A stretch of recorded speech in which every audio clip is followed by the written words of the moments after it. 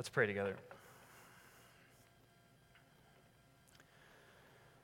Lord, you've given us your word that we would have insight into things and into reality that apart from you, we would not be able to see. And so I pray this morning that as we look at this passage, that you would expand our understanding, that you would expand our imagination, that you would help us to see what you are telling us in your word, that you would help us to see with greater clarity the greatness of the gospel of Jesus and what it means for us and for our lives. We ask this in Jesus' name. Amen. Well, if you've been with us this fall, as Jeff already mentioned, we are working through Paul's first letter to the church in Thessalonica, a church that you will remember came into being by this powerful work of God. Paul and his companions were only in this city for a short time before they were run out of town by the authorities, and yet in this really short time, there became this community of people who were knowing and following Jesus. Paul, concerned for this young church, he sends Timothy to see how they're doing. Timothy comes back bringing the news about these believers, and Paul writes this letter to encourage them, to remind them of the things that he taught them, as well as to instruct them in areas where they are confused. If you were with us last week, the end of chapter 4 was one of those confusing areas where there was some confusion among the Thessalonian believers about death and the hope that is in Jesus. This passage, chapter 5, verses 1 through 11, is about living, about life right now in the present. And what Paul says here, he is confident these believers already know well. If you look at verses 1 and 2, where he writes, "Now, brothers and sisters, about the times and dates we do not need to write you, for you know very well that the day of the Lord will come like a thief in the night." And yet Paul is going to drill down into the instruction that he's already given them. He's going to drill down into this to help them to, again, see this big picture of the gospel and what it means for their lives right now. And so what I want to ask you to kind of begin is to think about, what difference does Jesus make for your life right now, like today?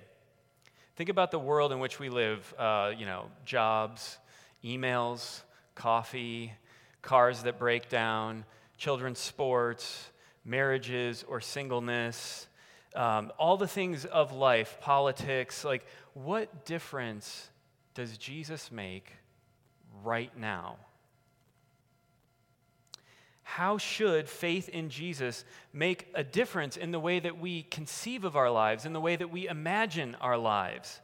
That's what we're going to be thinking about this morning. And let me just say, this passage is like a big picture kind of passage. So if you like concrete details, we'll get to some, but it's really the rest of chapter 5 that is going to kind of tease out what this looks like in the community of faith, what it looks like, these specific sorts of things. But today it's the big picture.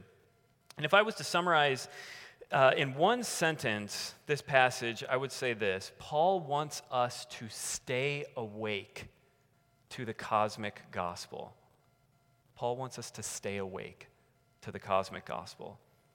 So let's first start, and I want to think about this cosmic gospel, explain what I mean by that. And then second, what it looks like to stay awake to that reality.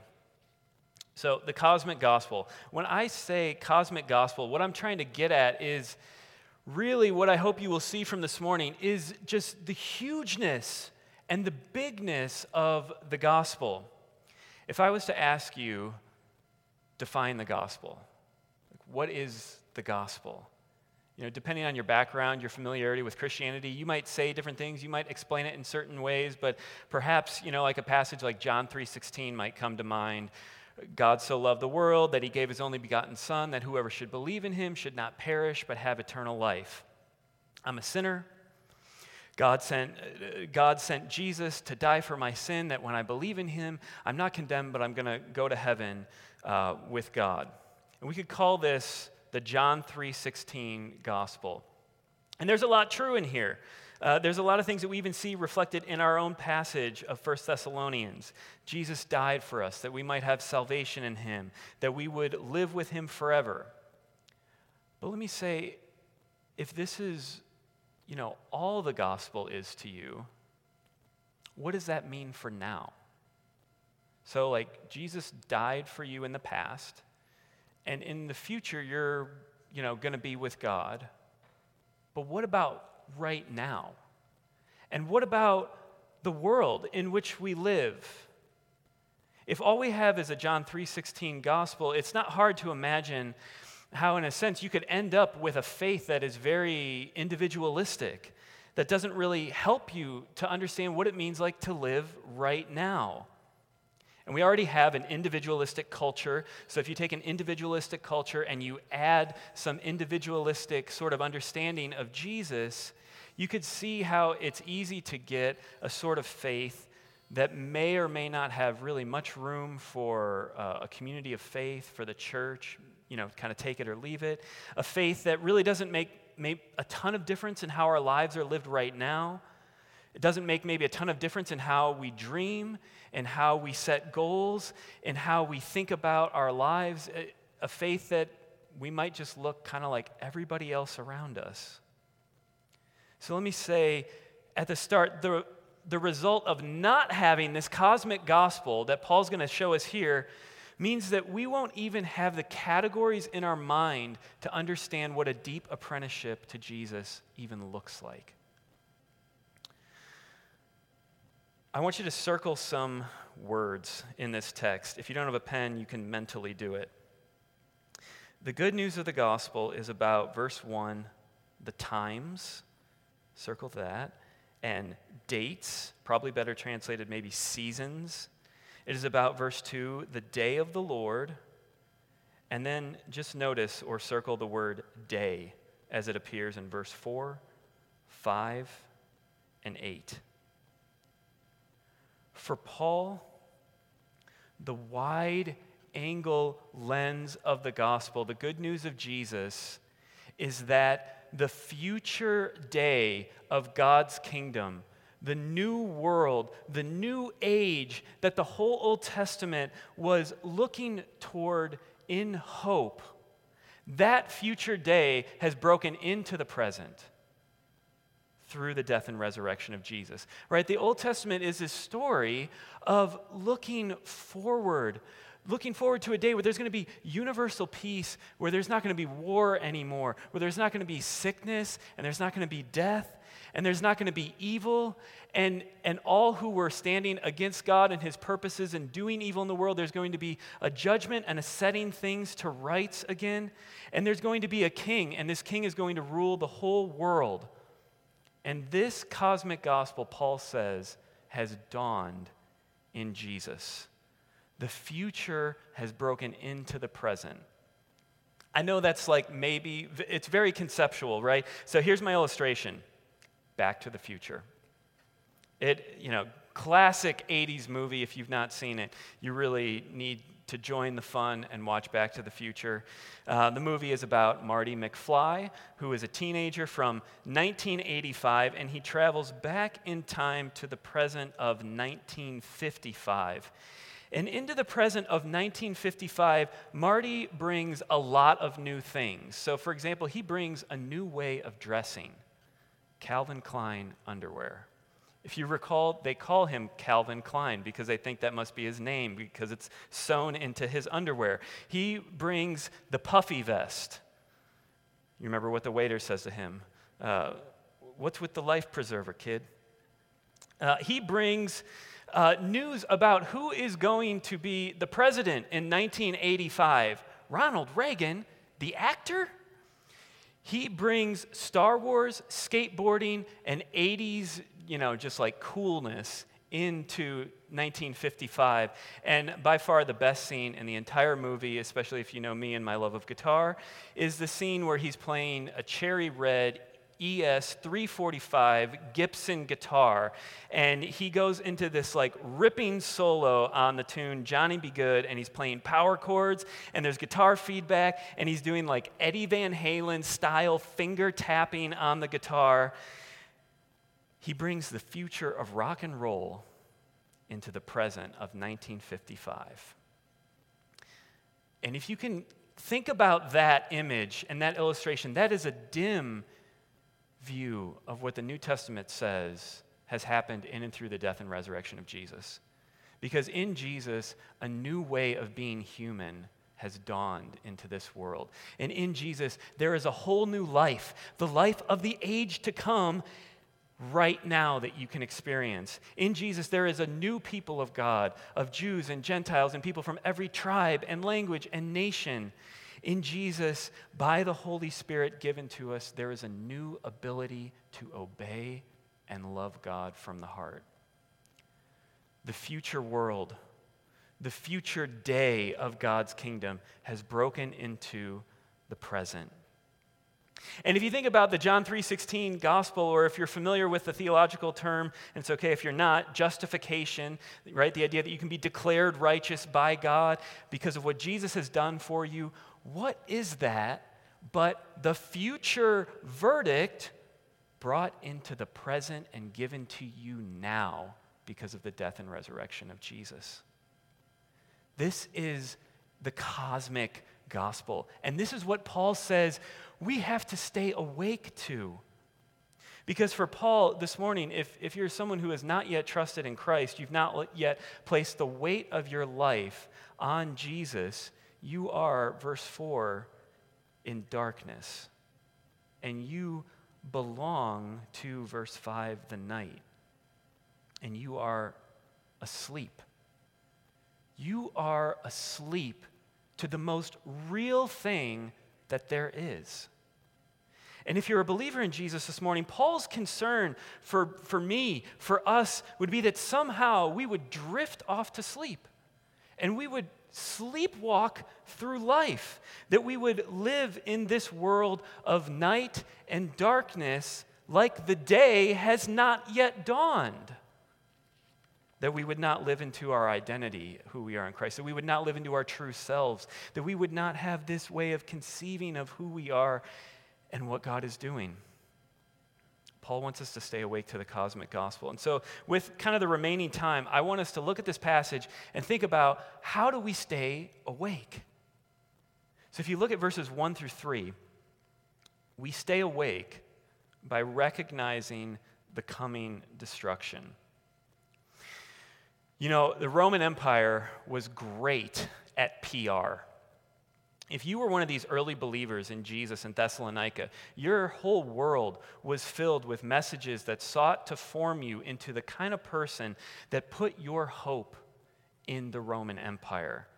I mean, everything from like your money, your coins, the statues and buildings and monuments that you walk by every day, the various rituals and civic religious sort of practices that just the community engaged in, the community life, all reminded people and celebrated the empire. You have peace because of Rome and her emperor. You have safety and security because of Rome and the emperor. And that's almost certainly what's being referenced in verse 3. While people are saying peace and safety, right? Rome has ushered you into this age of peace, into a kingdom that will never end. Look at our military strength. Look at our technological, innovations. Look at our beautiful cities. Look at our roads. But for Paul in the New Testament, that is an illusion. If that is your hope, you've gone asleep to reality, as well as the coming judgment. When God is going to judge human pride that seeks to build its own version of the kingdom apart from God, apart from knowing Him, apart from loving Him, and apart from anything that God has to say. And let me say, just like God doesn't do this judging thing because He's just grumpy or He's mean or something like that. In the biblical narrative, you have to understand that we were created to live under God's good kingdom and rule, knowing Him, loving Him, and building a beautiful world together. And when humanity turns from that vision and turns away from God, the world quickly becomes a place of violence and death and destruction and sadness. And there has never been a nation, and there has never been an empire from Rome all the way to our country that has ever been able to usher in utopia.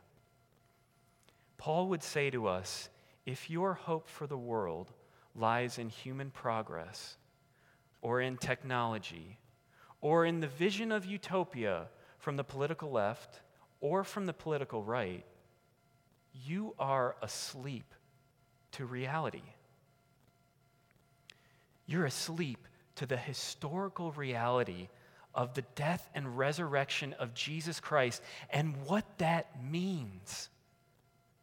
So we stay awake by recognizing the coming destruction. We also stay awake by recognizing our identity in Christ.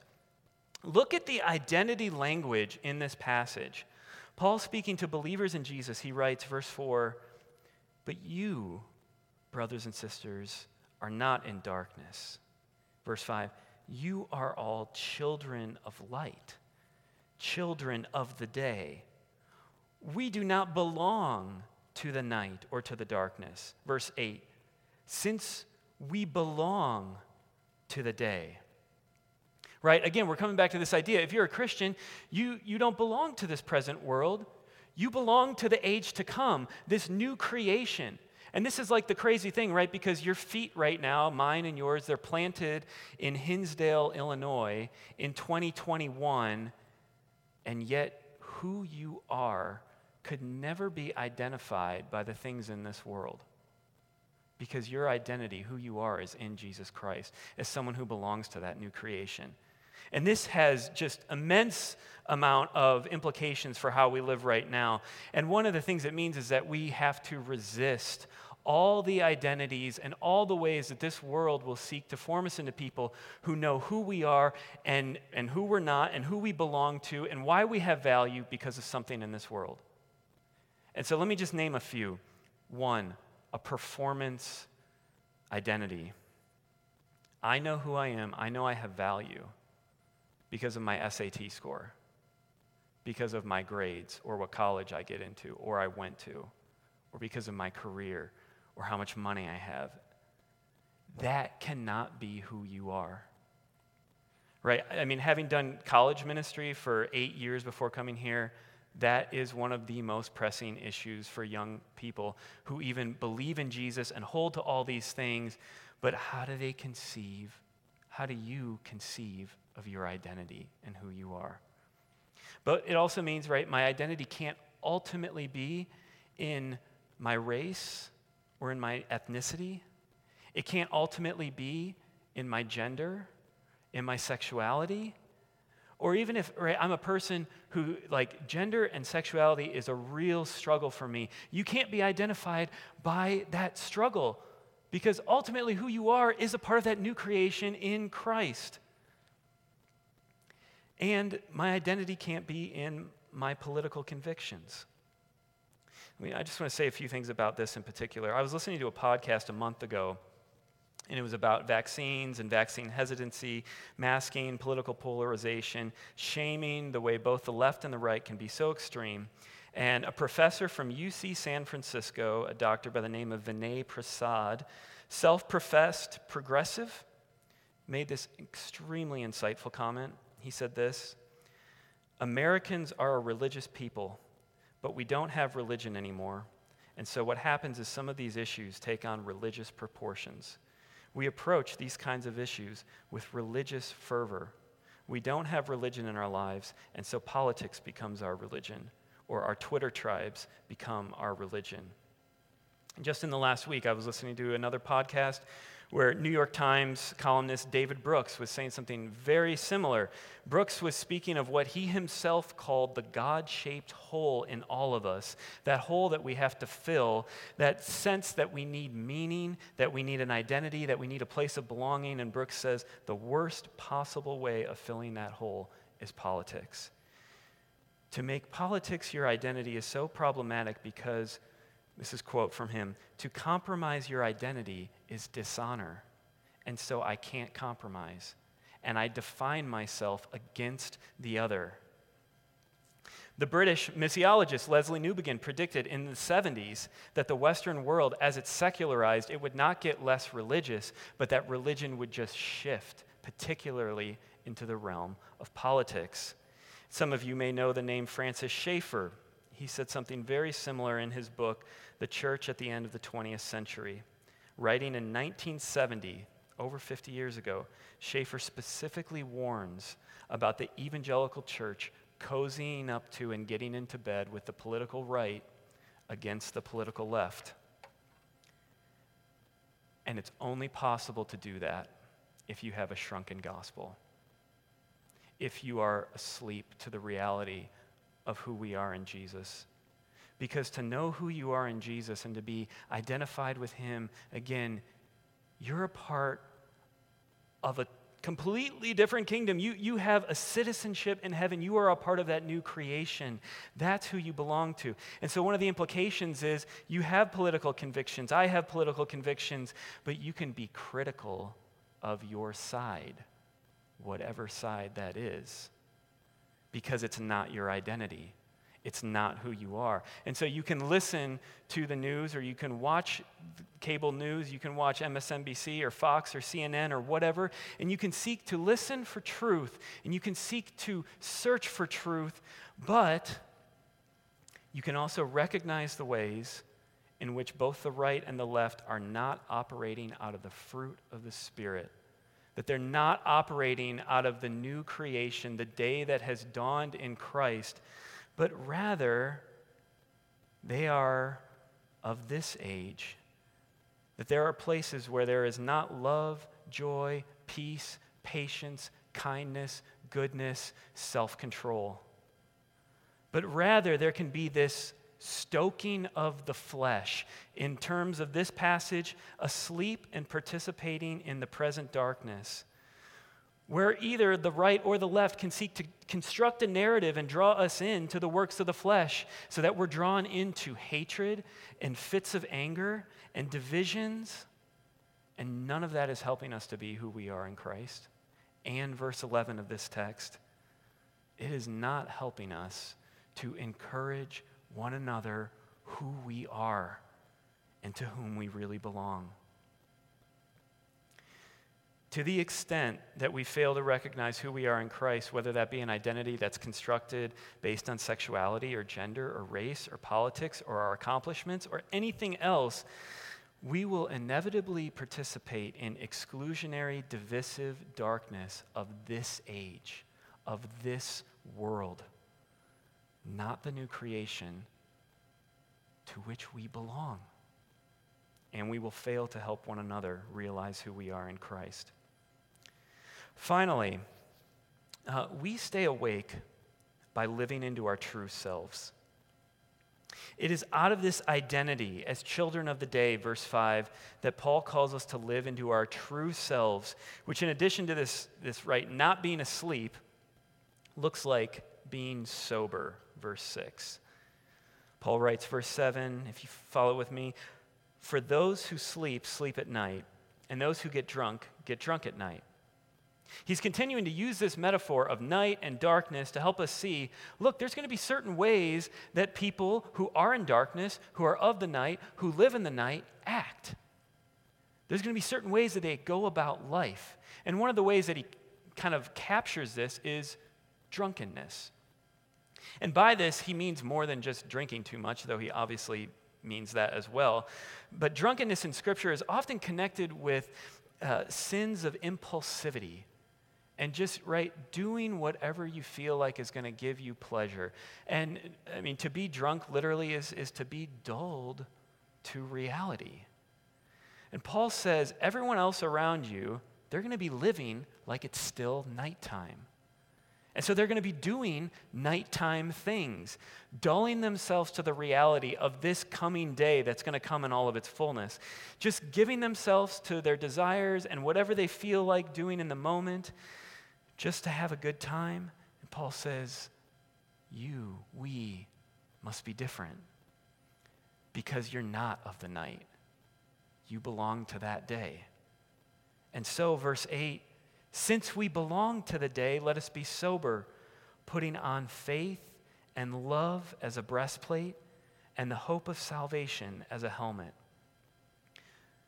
Put on this defensive armor which is yours in Christ, Paul says. Put on faith in Christ, resting on him, receiving him, placing the weight of your life on him.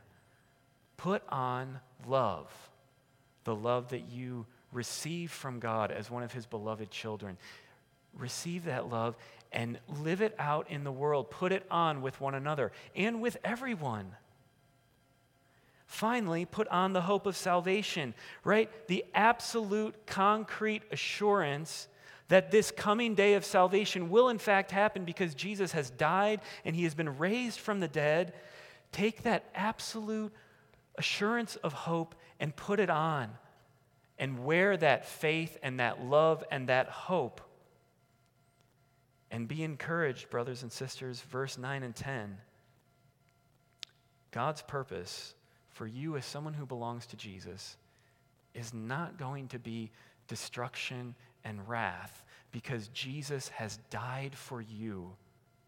God's purpose is that you will receive the fullness of salvation. I mean, I'm just reflecting on some of what Ted said. Some of us have tasted salvation now, and it seems like the best thing that we've ever eaten in our entire lives, and that's like the smallest appetizer you can ever imagine at the best restaurant you've ever gone to.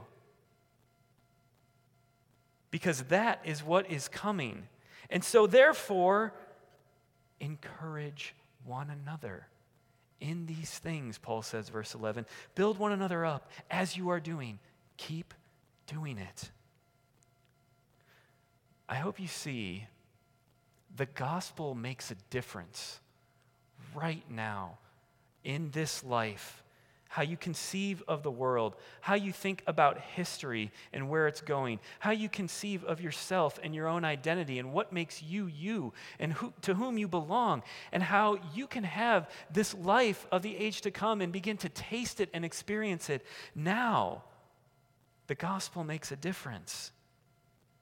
And so I want to close by just reading a few verses from Romans chapter 13, which is a parallel passage to this one.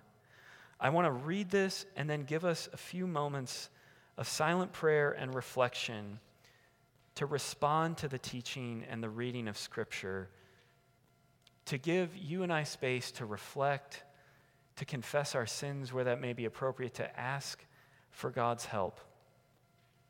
Romans 13, starting in verse 11.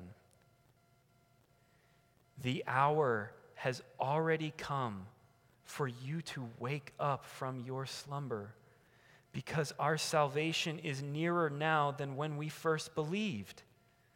The night is nearly over.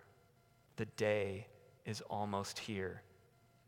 So let us put aside the deeds of darkness and put on the armor of light. Clothe yourselves with the Lord Jesus Christ. Amen. Let's spend a few moments in silent prayer.